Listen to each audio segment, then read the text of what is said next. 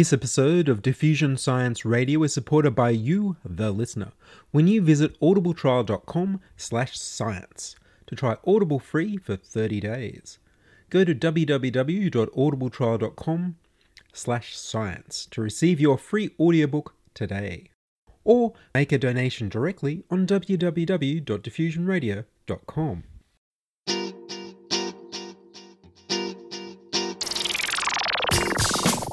Diffusion, the international science radio show. We have a bouncer on the doors of perception. The good, the bad, the ugly. It gets pretty exciting. The myths, the truths.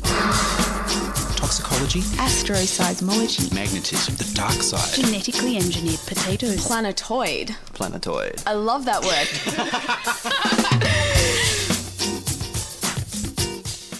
Hello and welcome to Diffusion. Sit back and relax while we inject weird and wonderful science directly into your brain. I'm Ian Wolfe. On this special biohacking edition, Andreas Siagian talks about Indonesian citizen science, and Andrew Tuckwell designs living machines. But first up, here's the news.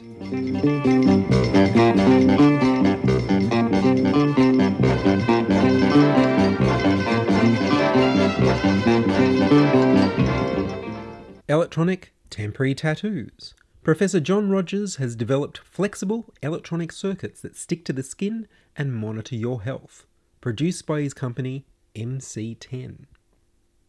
The Biostamp is a thin electronic mesh that stretches with the skin and can measure data from the brain, muscles and heart. It can also measure body temperature and hydration levels. To make normally rigid silicon-based electronics flexible, they print them in very small pieces, arranged in wavy patterns. The Biostamp can be covered with spray-on bandage to make it more durable and waterproof enough to withstand sweating and showering. It stays on your skin for up to 2 weeks before the skin's natural exfoliation causes it to come away. The patch uses a thin film rechargeable battery. The team are now working on the integration of wireless power sources and communication systems to relay the information gathered to a smartphone. Their first product to market is a skull cap for athletes playing contact sports. Atomic force microscopes made from Lego. Affordable molecule-level imaging for every school. In Beijing, Lego to Nano organised a team of students from the University College London with students from Tsinghua University, Peking University, Oxford University and Singapore University of Technology and Design. Together they developed and built a working atomic force microscope made from Lego and Arduino microcontrollers for under $500. This microscope can see things much smaller than an optical microscope can show. They completed a working model in just 5 days. Arduinos are hobbyists' microcontroller computers. An atomic force microscope normally costs hundreds of thousands of dollars, which makes access very restricted. Atomic force microscopes are like old-style record players in miniature, with a tiny needle on an arm that traces a microminiature object and a laser that bounces off the arm. When you move a sample under the needle moves up and down around the shape of the object, which moves the arm. The movement of the arm changes the laser light to build up a 3D picture of tiny things on the nanometer scale. That's 1,000 millionths of a meter. They use parts custom made on 3D printers, bought from markets at Beijing's Technology Hub, or constructed from Lego or Make Blocks. Make Blocks are a do-it-yourself kit with motors, connectors and Arduino microcontroller computers. They had a split-quadrant photodetector and piezo actuators specially made, because you can't find those in the market. Piezo actuators move when an electric field is applied and were the most expensive part of the microscope. When 10 volts are applied by the Arduino microcontroller, the piezo actuators move the Lego scanning stage and the object on it just 1 micrometer at a time. The split-quadrant photodetector records the changes in the reflected laser light to develop a 3-dimensional scan of the object. The students hope to spread the atomic force microscopes to schools, hospitals and clinics around the world, getting high school students to help with ongoing scientific research as well as their own projects.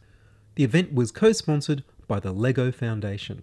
Alice Pine from University College London has led a team that published the first paper based on images using the LEGO Atomic Force Microscope. They captured the first in-water image of the DNA helix structure. This is important because although salty water is the natural environment of the fundamental building block of life, we've previously only seen its images from dried samples using X-ray diffraction crystallography. Curiously, the team found and imaged a left-handed double helix, the exact opposite of that found by Watson, Crick and Franklin. The video of the atomic force microscope in action will be embedded on www.diffusionradio.com.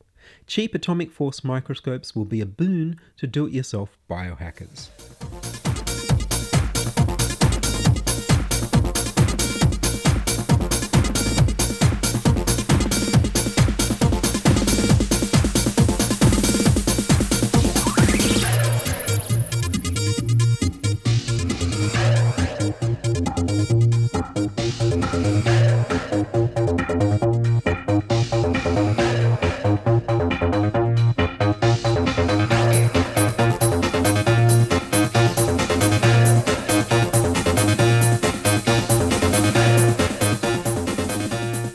You're listening to Diffusion Science Radio. Send emails to science@diffusionradio.com. We're brought to you across Australia on the Community Radio Network and podcast over the internet on www.diffusionradio.com. This week I return to the Dorkbot Collective of technological artists who met at the College of Fine Arts in Paddington for the presentations of biohackers. I joined them at the pub after their talks and spoke to them on the roadside outside the pub. You can hear some road noise in the background. Andreas Siagian is an artist-engineer from Yogyakarta in Indonesia. He's involved with alternative education and creative communities. I began by asking him about his citizen science initiative.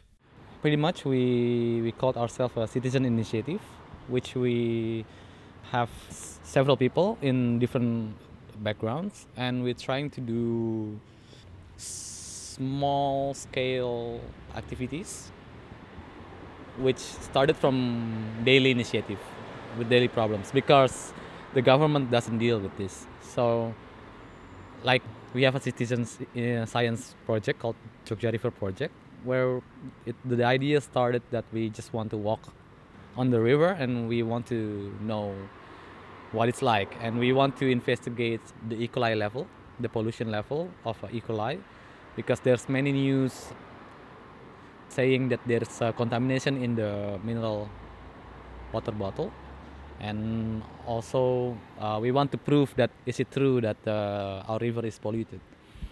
So we started that, and we opened a Facebook event like everyone do. And then it grows that many other people have their own initiative, and we try to combine it. And then we're now, because we don't know what we're doing actually, so we asked several people that have this background, like microbiology lab is really helpful for us, and they understood that we need a guidance from the professional too. But for us, it's important that we do it ourselves, because we want to understand how we do it. And maybe with these different people backgrounds, we can make it simpler, or we can distribute it to the community in Yogyakarta. Yeah. And were you building microscopes as well? Yeah, the microscope was started actually from Hackteria. And in 2009, they introduced us how you hack a webcam into a microscope. It's more for introduction for the people about microorganism. It have 400 times magnification, which is quite good. And we tried it when they give it this workshop. We tried it in the professional lab, and of course it couldn't reach into the high-end microscope, but it could still analyze like water flea, water bear. So it have a sense to introduce to people like there's a bacteria if your water is contaminated or something like that. So we tried to build our own stage, and it started with my friend Akbar. He's really into this microscope, and we're building the kit so we can distribute to the community through workshop, or they can build it themselves. And you're also building synthesizers. Yeah, my personal, I like to build synthesizer, an analog synthesizer, and it's not a high-end technology actually. You can get it from the local store, J-Car or something like that, and you can build it yourself. Yeah. And you had a project with synthesizers and moisture detectors. Yeah, it's a simple approach that you replace the resistance of. You can measure the resistance of organic stuff that have conductivity, and we use that simple technology just to distribute about the knowledge about this bio stuff. Yeah. And you had plants that were singing when they were happy? It's actually, if we put some water, it's very simple. If you have more water flowing into the soil, the conductivity go higher and the resistance go lower, and we use that to sonify it, so in order like normal people could understand this kind of approach. Very simple approach. Yeah. And you're holding all sorts of workshops on the science of things so that people could make their own, all sorts of do-it-yourself. Yeah. It's for us the workshop is the most important stuff, because we want people to understand and also want people to get involved, and we don't want to be excluded from the community, because every time science and technology is somehow considered as very exclusive, but it's not. And we have daily approaches on science and technology that's practical, and you can do it yourself. Yeah. And where did you learn your electronics? YouTube, Google and YouTube. So you were able to learn enough to be able to build your own music synthesizers? Yes. All online? Yes, online. I have a civil engineer background, but I always interested in electronics, so I did some geeking with Google and YouTube. And there's a lot of tutorials, and I also share what I discovered from tutorials. So this open source and open information through the internet, and there's a big community that's doing this. And for us, it's important to share this because we learn from each other. So I'm also releasing some tutorials and giving some workshops about what I learned. And for me personally, it's when I share, I learn more. So it's also a positive thing I also gain something from giving. Yeah. And if people want to find out about your projects, where do they find you online? My collective have a website, lifepatch.org. I have a personal blog, andreasiagian.wordpress.com. And we have a Facebook, of course, facebook.com/lifepatch, Twitter lifepatch_. Pretty much delivers most of the information there. Yeah. There's we also in a part of an international society of amateur scientists. We call it. We are professional amateurs. We call it Hakteria.org, and we share all stuff, all that we can practically build ourselves and from accessible technology. This is our approach, and we call it open source biological art. The wiki contains a lot of tutorials of how you can hack your stuff from your daily life and accessible technology. Andreas, thank you very much. Yeah, you're welcome. Thank you. That was Andreas Siagian talking about Hakteria and the Citizen Science Initiative in Indonesia. I'll have links to all his websites on www.diffusionradio.com.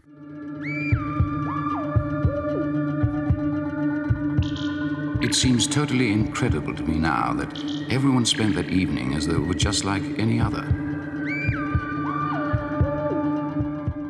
Next, I spoke with synthetic biology hacker Andrew Tuckwell. Andrew is an honours student at the Victor Chang Institute in Sydney. He ran the first Australian team in the BioMod Biomolecular Design competition. We're taking the basic building blocks that life is made of, the basic molecules, so DNA, RNA, proteins, and lipid bilayers, and re-engineering them to create novel systems and machines that can interact with biological systems with applications for medicine, energy, and materials. What does iGEM stand for? It's the International Genetically Engineered Machine Competition. It's another international competition run out of MIT in Boston in the States, and it's a competition encouraging undergraduates, citizen scientists, high school students, and startup companies to investigate this new science called synthetic biology, which is it's a new approach to genetic engineering and gene science with an engineering ethos. Essentially, the idea is that we can break down the genes which control life and make them into standardized parts, sort of in the same way that if you go and buy a screw or a bolt and a nut from Bunnings, you know that the nut is going to fit the bolt. It's going to have the same diameter and thread. So far in the biological sciences, that's not so often the case because of the great diversity of life. And the idea is, in this competition, is to apply this ethos to create standardized parts, standardized biological parts, which will have a predictable function and work the same way again and again. Have you designed these things? Have you made some machines? I participated in the iGEM competition last year through the University of Sydney, and we designed a bacteria which held a metabolic pathway that degraded chlorinated fluorocarbons, so CFCs, which can pollute waterways and airways. This year, I'm doing the BioMod competition, which is the more structural molecular biodesign competition. And I have only just started in the last couple of months. So this is the first Australian team, which has been, I'm very grateful that the Victor Chang Cardiac Research Institute has supported this. We're taking students from universities from around Sydney, and we're hoping that this will be the start of a few teams coming from Australia. And you mentioned there's also competitions with DNA origami. Yeah, that's the BioMod competition. One of the main techniques used in competitions is a technique called DNA origami, which is using DNA rather as an informational molecule, which like codes for proteins, not so much using it as an information storage molecule, but actually using it as a physical structure and using the way that two DNA strands will bind to each other specifically depending on its sequence, manipulating that and exploiting that to create customized shapes, but at a nanoscale. And you showed us a photo where someone's actually made a smiley face. Yeah, that's right. That's sort of like a canonical example of DNA origami made by a guy called, I think it's Paul Rothman. And he's taken a piece of DNA and put in a few pieces of custom DNA that he's designed, and the interactions between all those pieces have caused them to form into the shape of the smiley face. There's a bunch of other shapes that he made, like stars and triangles. They can also be made into 3D shapes or like continuous lattices in 2 or 3 dimensions. There's a great range of structures that can be made. It's a very flexible technique. Yeah. And in order to see this sort of art, what do you need? Well, it's very, very small. It's on the nanoscale. The distance between a kilometer and a centimeter is the same again from a nanometer to a millimeter. I'm not sure if that's right. It's very, very small.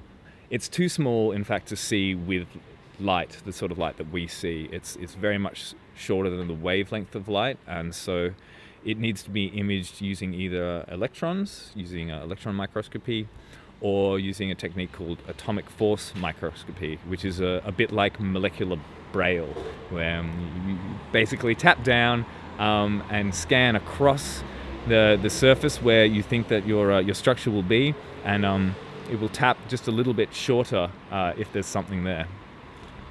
So you'd have to visit one of the universities and ask them to have a look for you. Yeah, that's right. To image or to actually see the structures that we're making, we need to go to a special facility. At the moment I'm going to UNSW, and there's a couple of atomic force microscopy units there. they're very good to allow us to use those. And this is open source. So you were talking about open source logbooks, human practice, and a whole lot of other principles like that? That's right. Both the iGEM and BioMod competitions, one of the things that you need to do, or one of the things that they ask of you is to be involved in the competition, is to record all of your work, all of your designs and all of your laboratory results in a Wikipedia style page where they can sort of interlink.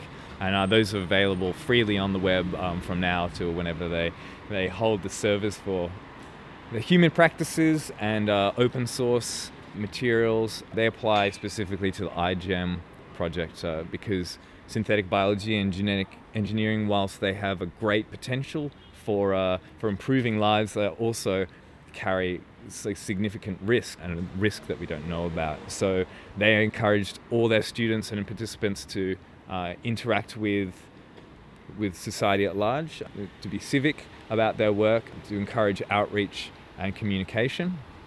And all the work they do in terms of the parts and the genes that they develop submitted to something called the Registry of Standardized Biological Parts, which are freely available. That's not to say they're not without cost, but there's no IP, that's intellectual property attached to them. So any work that's done through iGEM cannot be patented, as I believe.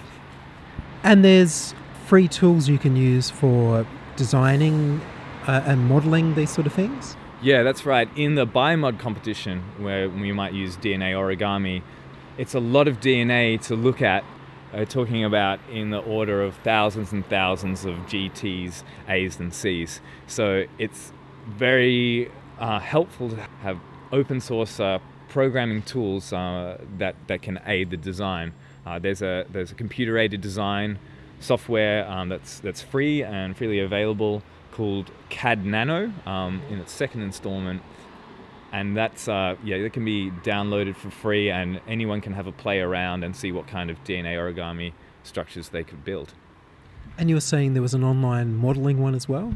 Yeah, that's right. You can take the output from the CAD, or take the CAD Nano file and submit it to an online server source called CanDo, and they will model it in 3D and also model some mechanics, thermomechanics, see how it might behave in Brownian Motion. At this scale, there's a lot of jostling around of like water molecules and whatnot, and the things that are on the sort of the outer fringes of the structures are liable to flap around a bit, and it gives you a little indication of like how much flapping you might get.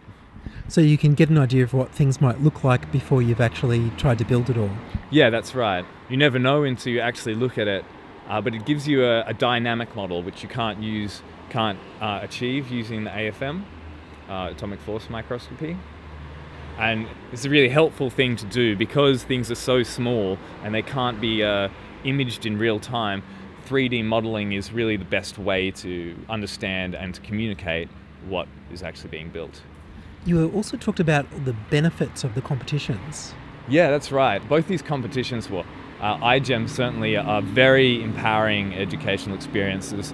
They're a chance for undergraduate students in the past and now just about anyone with access to a lab, which may still not be a very large set of people, to go in and actually act like a researcher rather than a student, to take control of the project and really understand what it's about, to make decisions and drive it, and be emotionally connected or have some kind of like intellectual investment in the outcome rather than just caring about marks. And finally, you mentioned some meetings, synthetic biology meetings? Yeah, that's right. A few of the people that have been involved in iGEM and other researchers that are involved in synthetic biology have started up a group called the Synthetic Biology Society for Sydney.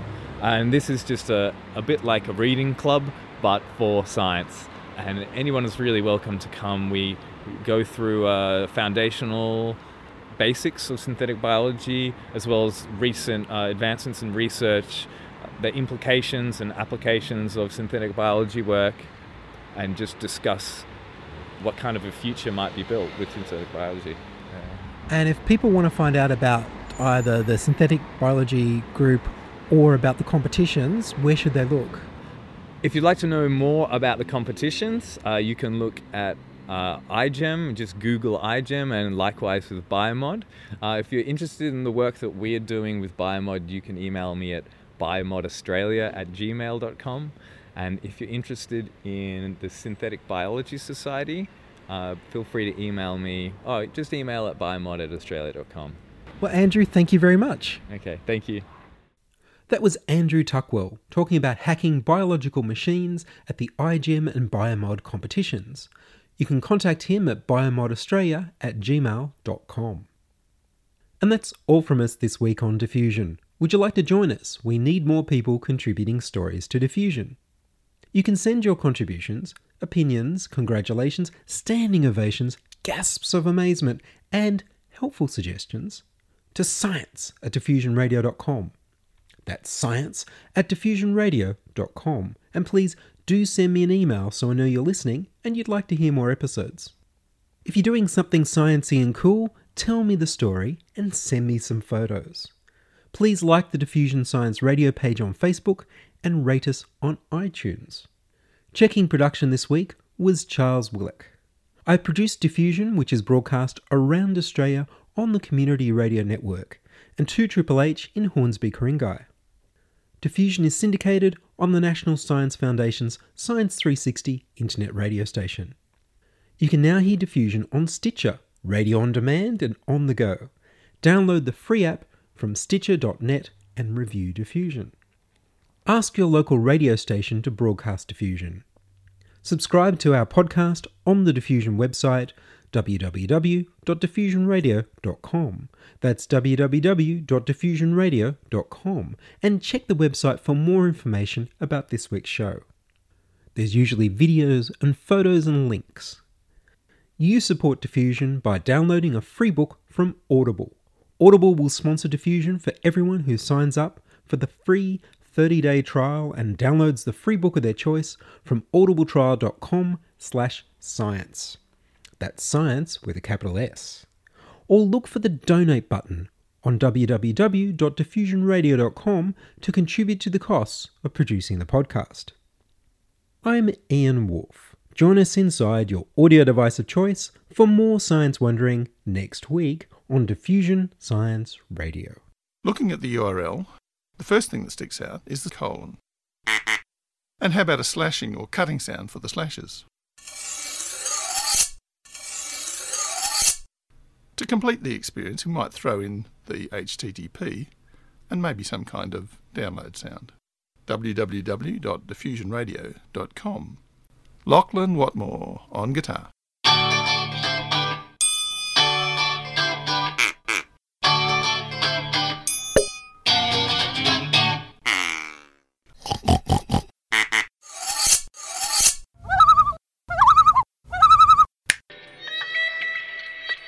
Diffusion Radio.